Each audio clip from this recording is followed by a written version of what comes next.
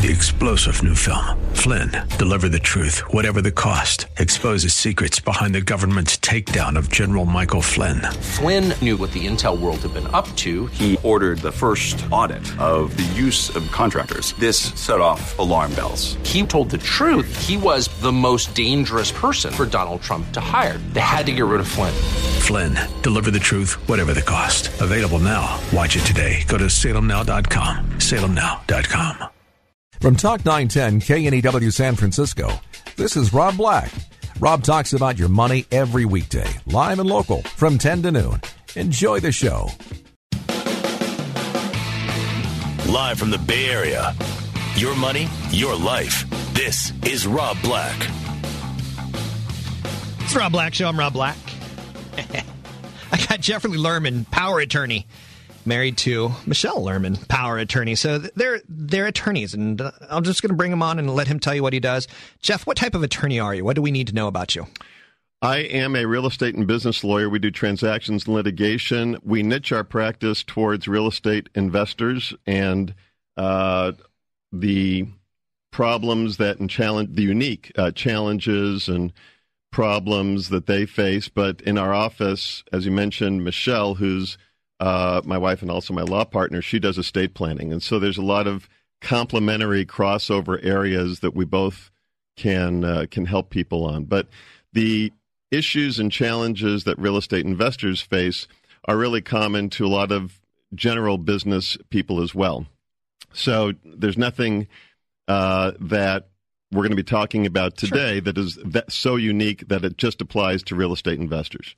Absolutely. So I'm going to open it up to the phone calls. If people want to call in and ask an attorney, he's here free of charge. You don't have to put a retainer down. Wait a second. Free of charge? You're FOC, buddy. Radio doesn't pay like it used to. Oh.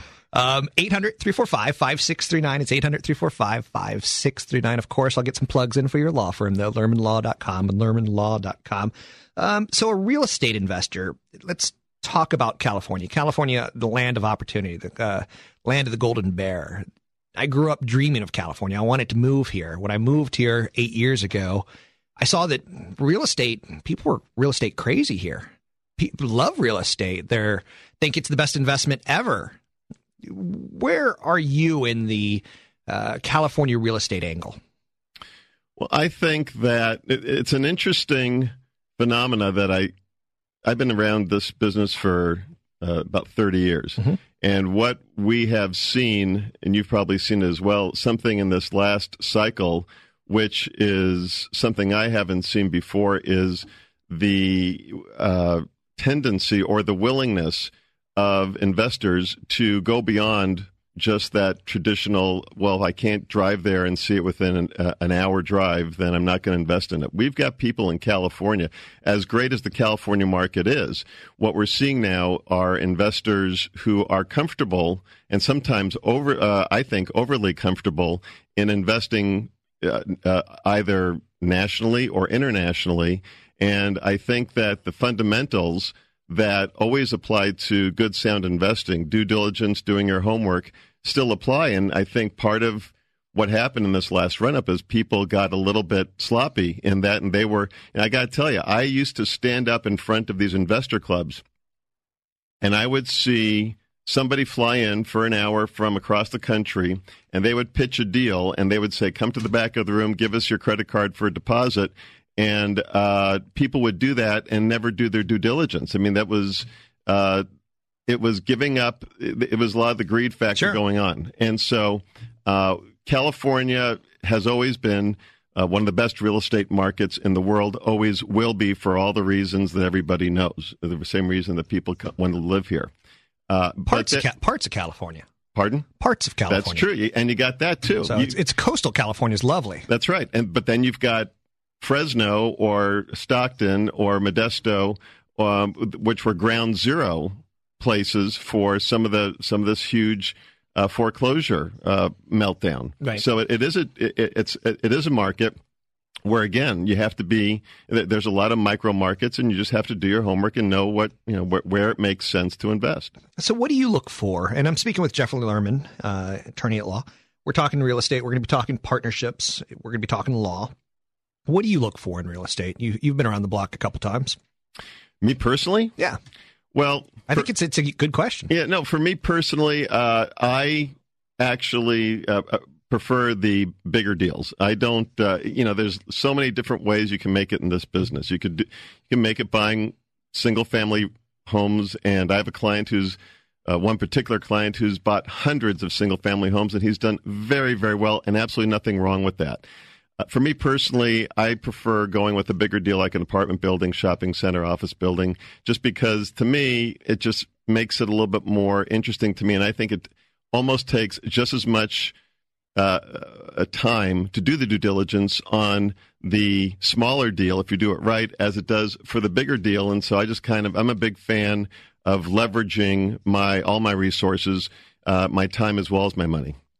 Okay, good stuff. Now, for instance, in real estate, what I look for, just because we're having a conversation, I look for a state with good taxes. I look for a state with good roads. I look for hospitals close by and jobs close by. Hospitals and jobs and universities are probably the most important thing to me. And that's why, like, Phoenix didn't make much sense to me. And Las Vegas didn't make much sense to me. And I didn't understand why Californians were going into those markets and buying real estate, because they don't have a great hospital network. They don't have a great job network. That's what I look for. Well, it's interesting.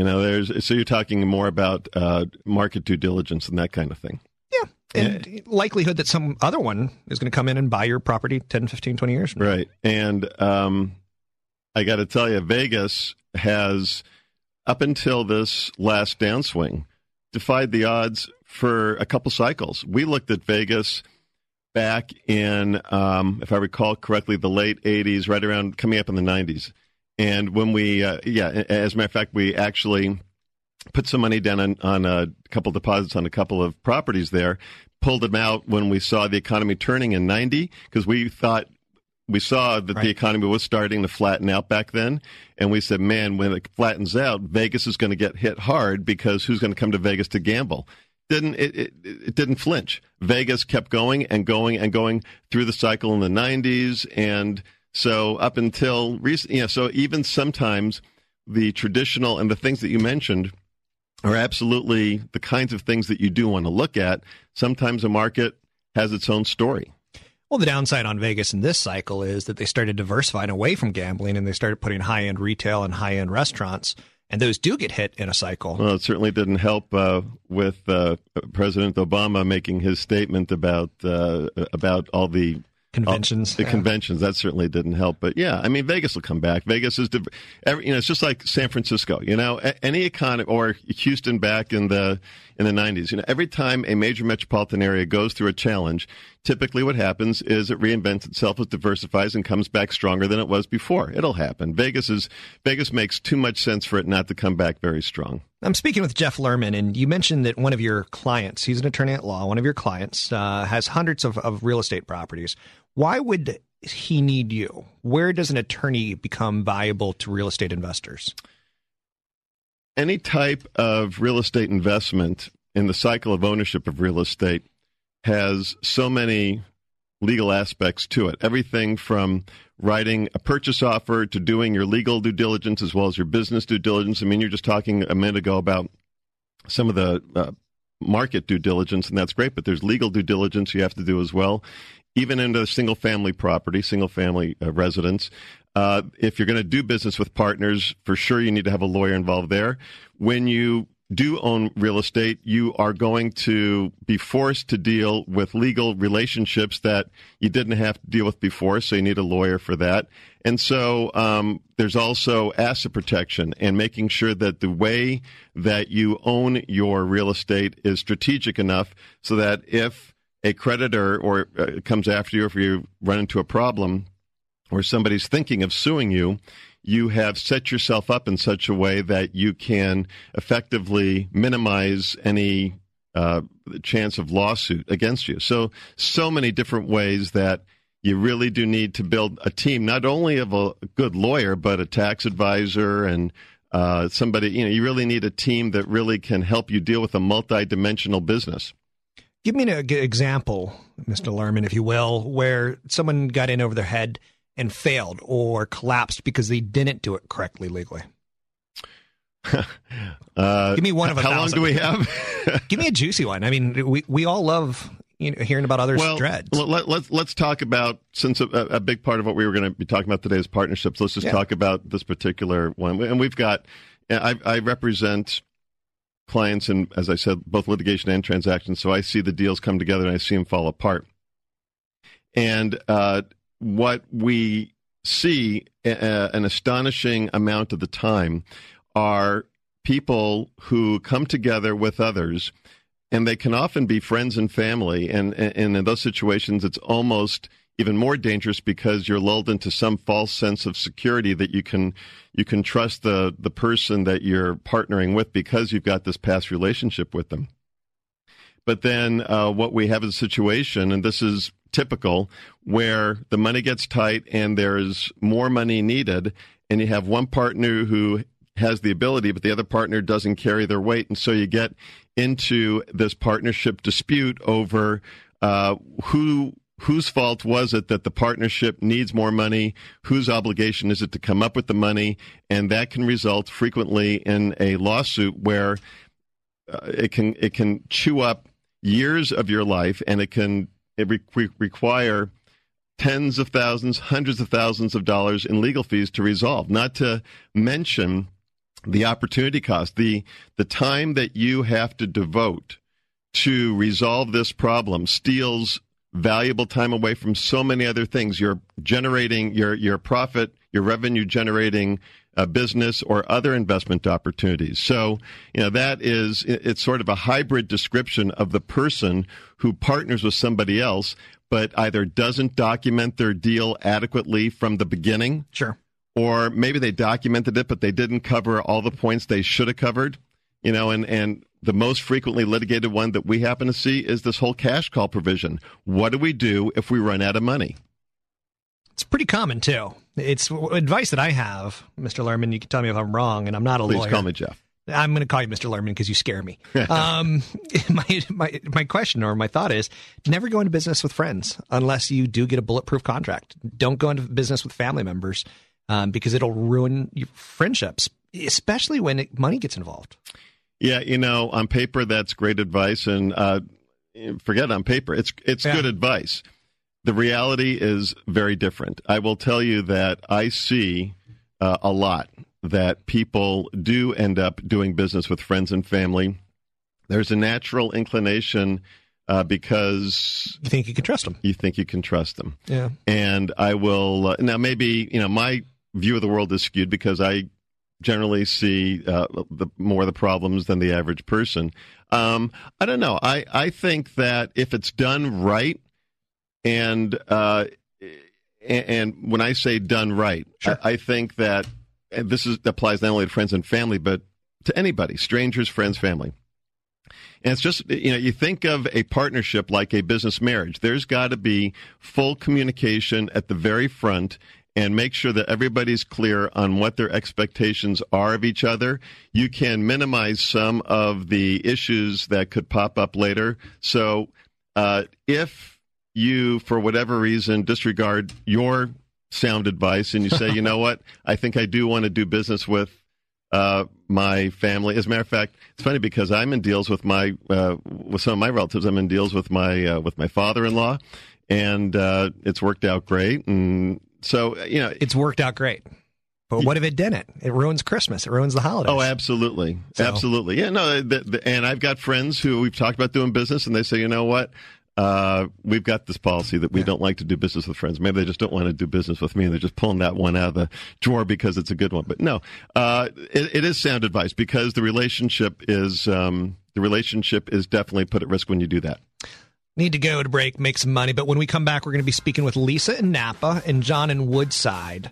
800-345-5639. It's 800-345-5639. I'm speaking with Jeffrey Lerman, president of the Marin County Bar Association.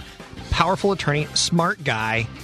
Any questions, bring them on. 800-345-5639. His website's LermanLaw.com. LermanLaw.com.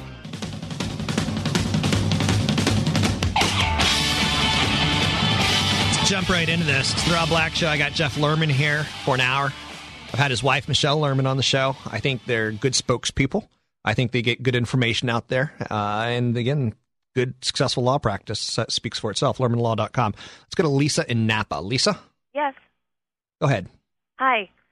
My question is, I have been trying to do a loan modification for the last 3 months, and I'm on my third attempt now with hardship letters and sending in pay stubs. I've been with my job and company for 22 years and still am, luckily. My husband was in construction, large firm out of San Francisco that just got real slow, and so he's been off for 3 months. So to me, I feel like we would be perfect candidates for a modification, but we're having a really hard time with the company that our loan's with. How much is your loan for? How much? Yep. Our loan is for $740,000, which is what our house right now, I'm sure, if even, is worth. Our property and home taxes just came back as they were reassessed and said that it dropped down to $725,000. Okay.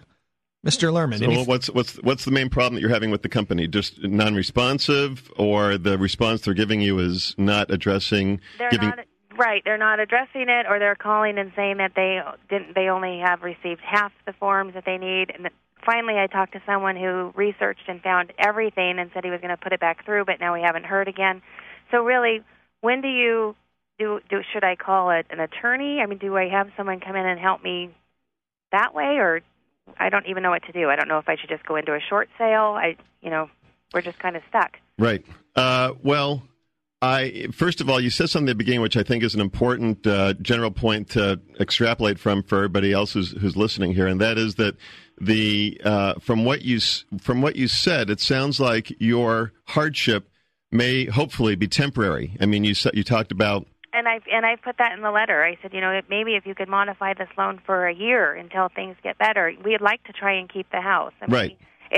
We have an acre, we have animals, so it would be beneficial for us to be able to keep this place. So I will tell you, that is one of the most important things that the loan modification agents are looking for. Is they're doing an analysis now, especially over the last 6 months or so. With the new programs that have been implemented, one of the things that they do is they try to look and see, if they do a modification for somebody, what is the likelihood that this is just going to delay the inevitable? In other words, is this a hardship that is permanent, or is this a hardship that is temporary? And if it is temporary, what kind of time horizon are we looking at? So I think you are focusing, it sounds like, on the right things to communicate to them to get their attention. I will tell you, your frustration, and this is all over the newspapers as well, these loan modification agents are so swamped, so overwhelmed with work, that the squeaky wheel really does get the grease. And so part of the answer to your question is keep being persistent until you get the satisfaction that you want. There is another aspect of this, which I think we can generalize for the audience and also address for your specific situation, and that is whether or not it makes sense.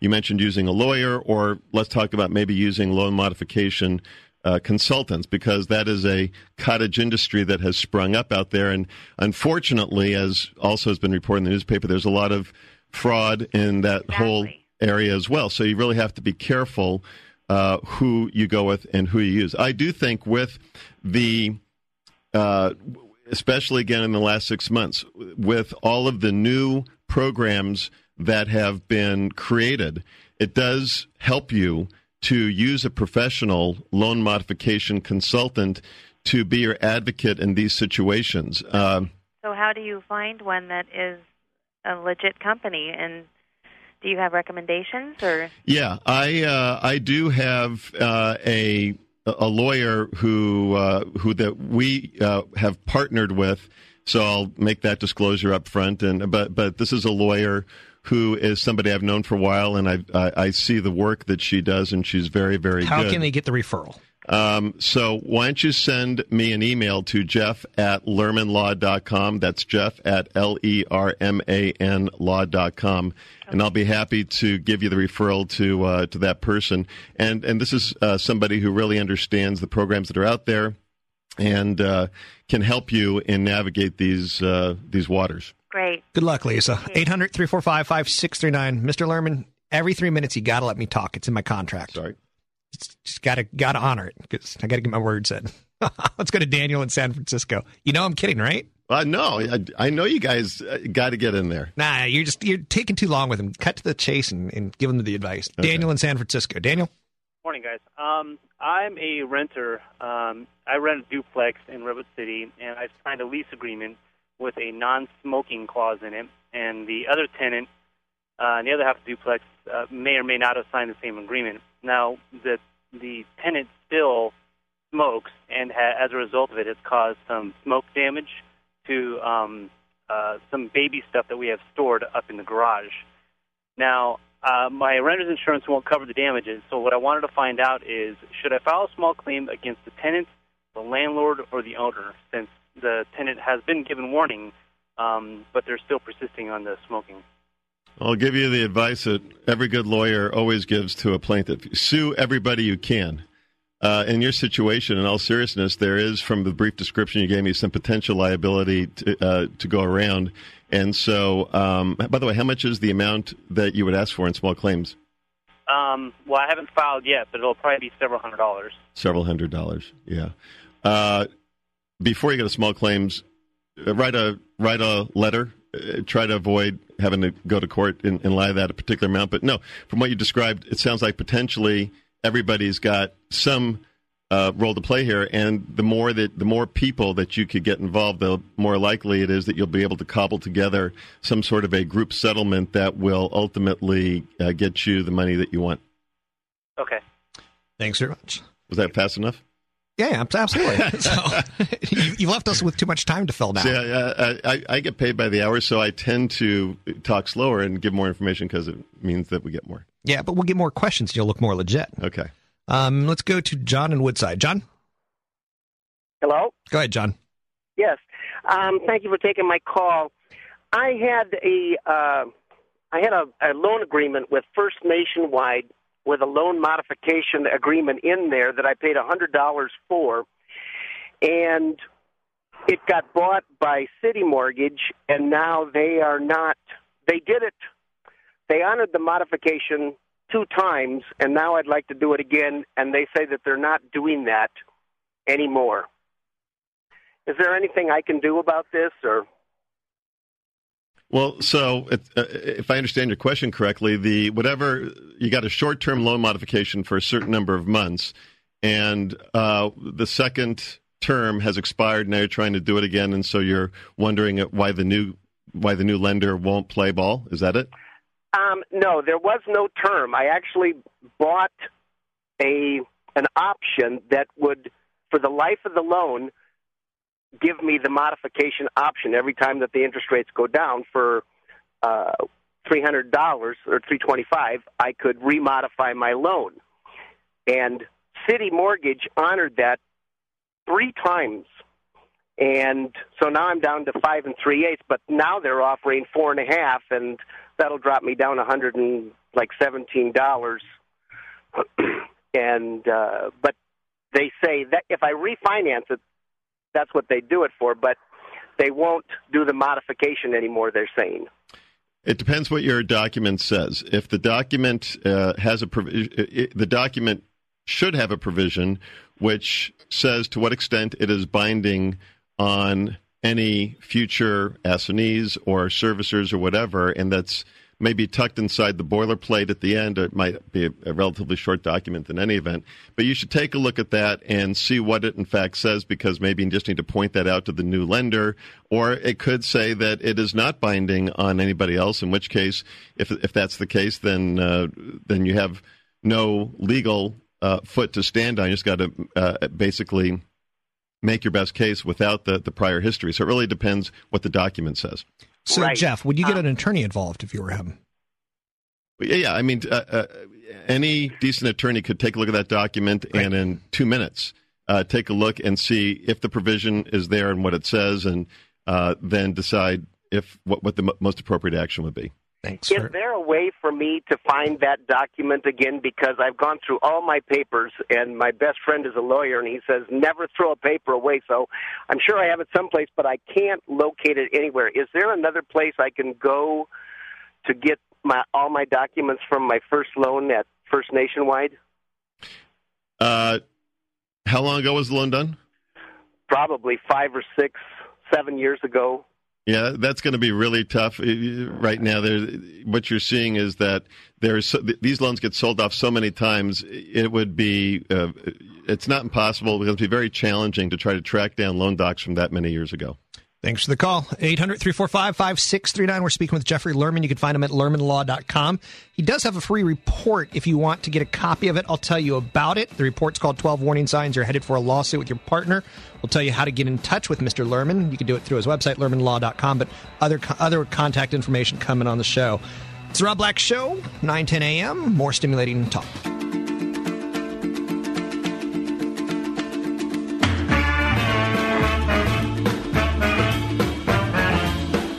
Jeff, this is the Squirrel Neck Zippers. You ever heard of them? I did. They do kind of a 1930s, 1940s retro music. Yeah. Out of North Carolina. Fun band to see. Pretty cool. So it's kind of like seeing a lot of not hippies, like, what's the word that I'm looking for? Hillbillies on stage. Yeah, it's a fun show. Did you see Steve Martin 2 nights ago on Letterman? I did not, but he's picking the banjo, right? Yeah, he had his whole group up there, and he played Carnegie Hall last night. Does a pretty good job with it, too. Yeah. So he was in San Francisco recently, too. He was there at 2 days ago. Absolutely. Yeah. Okay, so we're on this. Now, your email is what? Jeff at lermanlaw.com, Lerman law.com. And you have a report, 12 Warning Signs that you're headed for a lawsuit with your partner. I can't tell you how many horror stories that I have. I've had 2 partnerships blow up for all the wrong reasons. So Jeff Lerman is an attorney at law. He's out of Marin. You can find him at lermanlaw.com. I want to say you specialize in real estate and business law. Right. So tell me, from your personal experience, without going too deep or prying, from your experience, what was the single biggest lesson that you learned from those partnerships that blew up? All things end. The Beatles broke up. They should have had a contract to figure out how to separate the Beatles. All small businesses ultimately go awry. In some way, shape, or form. There's going to be a breakup. Someone's going to die. Wife is going to want more money. Someone's going to want to leave the state, and not being prepared for contingencies destroys companies. Right. So what you just said actually is a big part of what I do. Part of what people pay me to do is to think about all the doomsday worst case scenarios that can happen, and then try to anticipate and plan for it. And one of the ways that we do what you just talked about was we discuss up front what the exit strategy is going to be, because everybody needs an exit strategy, even if the exit strategy is just we wind it up and sell. Or it can be, I die, you die, I become incapacitated, whatever. But the buy-sell provision of an agreement is super important. I can tell you that even if somebody has the smarts to go and hire a lawyer, I can't tell you how many partnership agreements I've read that don't have a buy-sell provision. So it's, there are so many traps for the unwary, unfortunately, in this business. I have seen people who have had a partnership agreement put together, whether it's a limited partnership, a general partnership, a limited liability company operating agreement, and they had a lawyer do it, and it doesn't cover all the bases. And it has to cover all the bases. Again, a car crash could leave someone mentally unfit to work, and yet they still think they own 50% of the company and are entitled to 50% of the income. So one of the things that people need to do when they do hire a lawyer is ask a couple questions. How many of these types of agreements have you done before? Is this something? What % of your practice do you spend dealing with these kinds of transactional issues? Because I've seen deals where it turns out that the lawyer was primarily, say, an estate planning lawyer, and they just kind of do these as they come across their desk. And putting together the right joint venture agreement, let's just use joint venture as the umbrella term. There's lots of different joint ventures, requires a certain amount of experience and knowledge, not only textbook, but also just real world, having seen a lot of deals blow up and why they blow up, because a lot of times those are the beginnings of the creation of a unique provision in the agreement that may not be in a textbook. What would you have advised the Beatles? They were a small business. They recorded albums. They made millions of dollars, and then Yoko Ono blew it. A woman came in between the band. Right. You've said you've seen everything. Can you throw that in there? Well, first of all, I don't, going back then, I was about 13 years old when they broke up. I remember when they broke up, but I don't remember if there were lawsuits and battles. I mean, I know there was a lot of hard feelings. Yeah. Everybody was, bad-mouthing Yoko. I love that you're trying to answer a ridiculous question. I didn't expect you to actually answer it. Okay, see? 800-345-5639. You can find Mr. Lerman at lermanlaw.com. He'll be a regular guest on the show because everyone likes talking to attorneys. Let's go to Randy in Oakland. Randy? Hello. Go ahead, Randy. Yeah, I love listening to this terminology, loan modification. If I walk into a bank and give the teller a note that reads, give me $200,000, I'll be arrested and taken to jail, right? Pretty much so. Well, what's the difference here? Well, this so-called loan modification is asking the bank or the lender for money. It seems to me the best advice that you could give these people, especially that last caller with a $740,000 mortgage. First of all, I'd like a little more information on their financial picture, but I'll bet they weren't making more than $150K a year combined income. What are you doing sitting on a $750,000 loan balance? Walk away from the house, start your life over, save some money, and live within your means the next time you're going to buy a house. How about that for some advice? I don't think that's inappropriate, and that's what I've been saying for years, 2.5 times your income. I think that the point you're making, Randy, is one that actually is being made a lot, and I think it bears repeating, which is that you got to take a certain amount of responsibility. I share your frustration. Pardon? How about let's be adults. You went to a lender, you asked to borrow some money to buy a home. They said, okay, here's the money under these conditions. If you can't pay, we get the house to recover our money. It's plain and simple. Keep in mind, Randy, we don't want to be adults anymore in this society. Randy, where you're making a little bit of a mistake, and thanks for the call, is that the banks have an interest in this. They don't want the property. They want cash flow. That they want to go out and leverage their business 35 times for every dollar of cash flow they pull in. They want this to work out well. Even if they have to eat it, they're willing to do it. It's not a win-win scenario, but it's a scenario where the banks have some skin in the game too. Yeah, and the flip side of that is the problem. Part of the problem is that the lenders were complicit. They basically set up an environment, a situation where borrowers could be that lackadaisical in their commitment and their responsibility. They were offering, again, we've all heard this, all you needed was a pulse to get a loan in this last run-up of the economy. And so I don't have that much sympathy for the lenders because they did it for greed. They did it for, because it was in their financial interest to do it, and now they're the ones who are actually getting off probably better than anybody individual who's getting a loan modification. Interesting to note. Let's go to break, but when we come back, we got more with Jeff Lerman. If you want a copy of his free report, 12 Warning Signs That You're Headed Towards a Lawsuit with Your Partner, it's Jeff at lermanlaw.com, Jeff at lermanlaw.com. Coming up, we'll talk more real estate and more business law.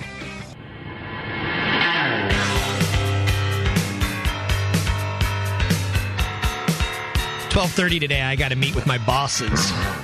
They say that they don't micromanage me, but then they're going to micromanage me. I'm thinking about bringing Jeff into the meeting and tell him I've lawyered up. I don't think they'd like that too much, Jeff. Yeah, just bring me in and don't announce me ahead of time. Just have me sit right next to you there. There was exactly. Managers always love that. There was a question on the live blog, and you can get on the live blog at talk910.com, and it asks, Jeff, what's your opinion on commercial real estate? I think we were just talking during the break here. I think that there are I think the window that we're in right now provides probably some of the best real estate buying opportunities that we will ever see in our lifetime for a lot of different reasons. Commercial real estate is included there, but I think you got to be careful. I like commercial real estate for the reasons I mentioned at the outset, that for me personally, I kind of like the bigger deals that kind of get my juices flowing a little bit more.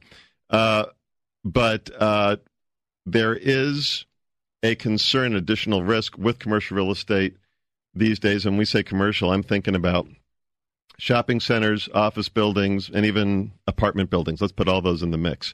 Let's just talk about retail and office for a moment. A lot of people are saying that the ripple effect of everything that's been going on out there is going to hit those two sectors pretty hard. And so if you forget market timing, but if you are trying to look at sort of big picture trends and cycles, it seems like the majority of the experts that I'm hearing out there is saying commercial real estate is going to be taking a hit over the next 12 months. And so you got to be very, very careful and understand the submarket, the product that you're looking at, and the unique story for your particular deal to make sure that you're building in enough cushion to account for that uncertainty, which, by the way, that uncertainty is one of the reasons why you're going to be able to get some great deals, is because whenever there is uncertainty, that is going to get built into some additional discounts in the pricing. Now, you say that with a lot of certainty. Why don't you like commercial real estate, REITs, as publicly traded investments? Why do you want to actually go out and buy a shopping center in Hawaii? Or why not buy a REIT, a real estate investment trust stock, that basically goes out and does the same thing? Yeah, I have no problem with REITs. The returns are going to be lower. Historically, the returns are higher on publicly traded REITs than commercial real estate. You mean if you buy an individual property? Yeah. What kind of returns historically are you thinking about? 14.1% on commercial REITs through the last 20 years? It depends on what kind of deals you're looking at. If I'm looking at a deal and if the yield is going to be somewhere in that range, I agree with you. I would not, definitely not go into an individual deal that was only offering those kind of returns, because you can either get them through a REIT, or if you want to, just go out, especially today, and get put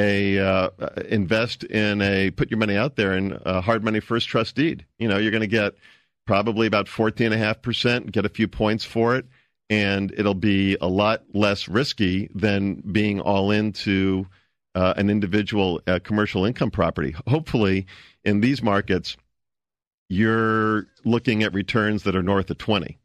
If you're not, I think you absolutely should be looking at REITs. Okay. Or first trust deeds, second trust deeds, which you could do a whole show on smart investing in first and seconds. Maybe I'll bring you back on. You could do that for me, because I don't like actually working. I like it when you're here, because you like to talk and you can carry a conversation pretty easily. So let's talk about what you do. You're a real estate attorney, but you're also a business attorney. Is a real estate attorney the right phrase to use there? Sure.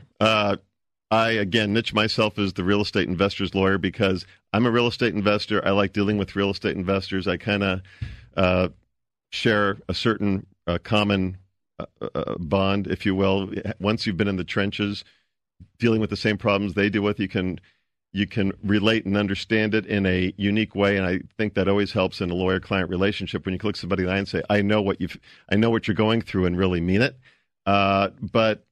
Sure, real estate. Real estate is such a broad umbrella. You could put a lot of different things under real estate lawyer that I don't do.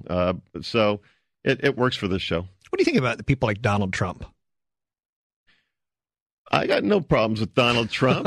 Tried to pick a fight here. One of the best books I ever read. I don't know if you're right. Don't say Art of the Deal. Art of the Deal. Oh, you're crazy. You're losing me on that one. Okay, here's why I liked it, and you tell me why you don't. Okay, I read it when it came out. What was back in the late 80s? Yeah. Okay, one of the first books I read when I was starting to get interested in real estate, and what I thought it was good for is I thought it was inspirational. Okay. I mean, as a guy, back then I was in my 30s. I wish I could make money like Trump did. Have a rich daddy die.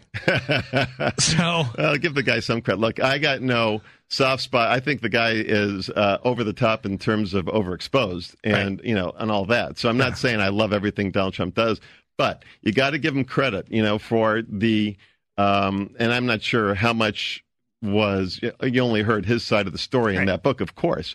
But I think it's a great inspirational book, and he's got a great inspirational story. He made it, at a time when the New York real estate market was in the toilet.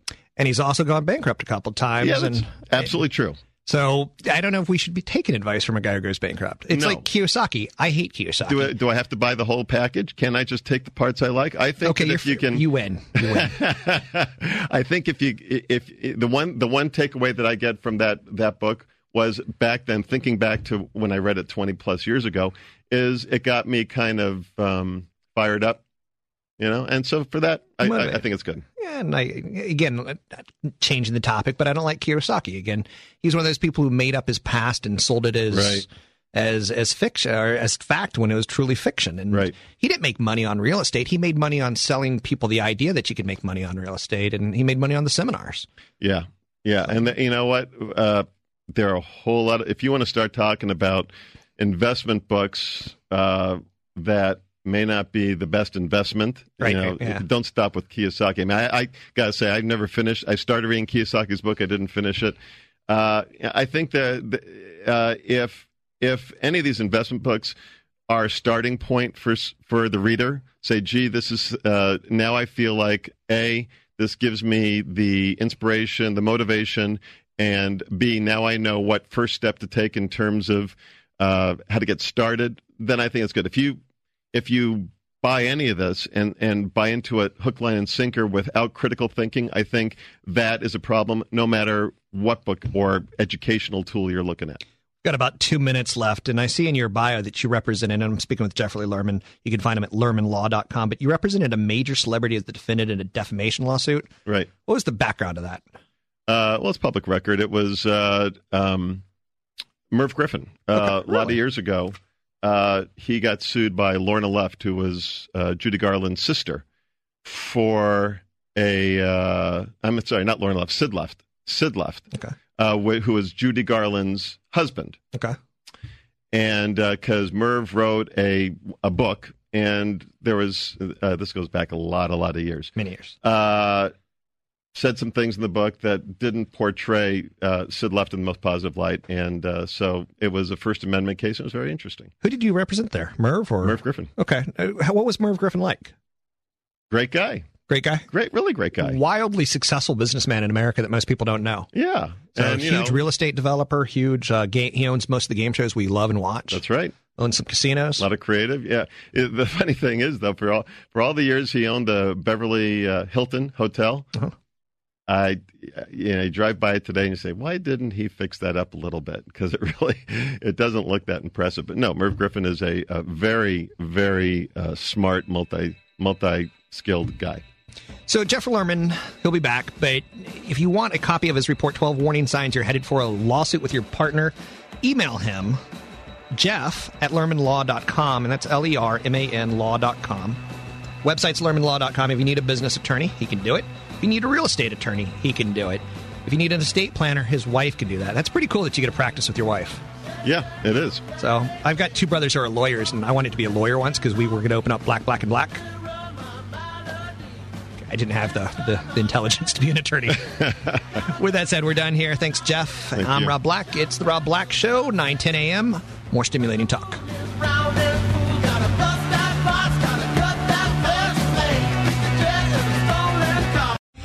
3-star General Michael J. Flynn, head of the Pentagon Intelligence Agency, knew all the government's dirty secrets. He was one of the most respected generals in the military. Flynn knew what the intel world had been up to. He understood its funding. He ordered the first audit of the use of contractors. This set off alarm bells. The explosive new documentary, Flynn, Deliver the Truth, Whatever the Cost, uncovers the facts behind this scandal. Flynn told the truth. He was the most dangerous person for Donald Trump to hire. I find out the worst enemy that I'm going to face in my life is right here in America. They took my assessment and they wanted me to change it. And I was like, I'm not changing it. They had to get rid of Flynn. With in-depth interviews, archival footage, and never-before-seen personal records of the man behind the headlines. I just felt like I was drowning. Flynn, Deliver the Truth, Whatever the Cost. Available now. Watch it today. Go to salemnow.com. salemnow.com.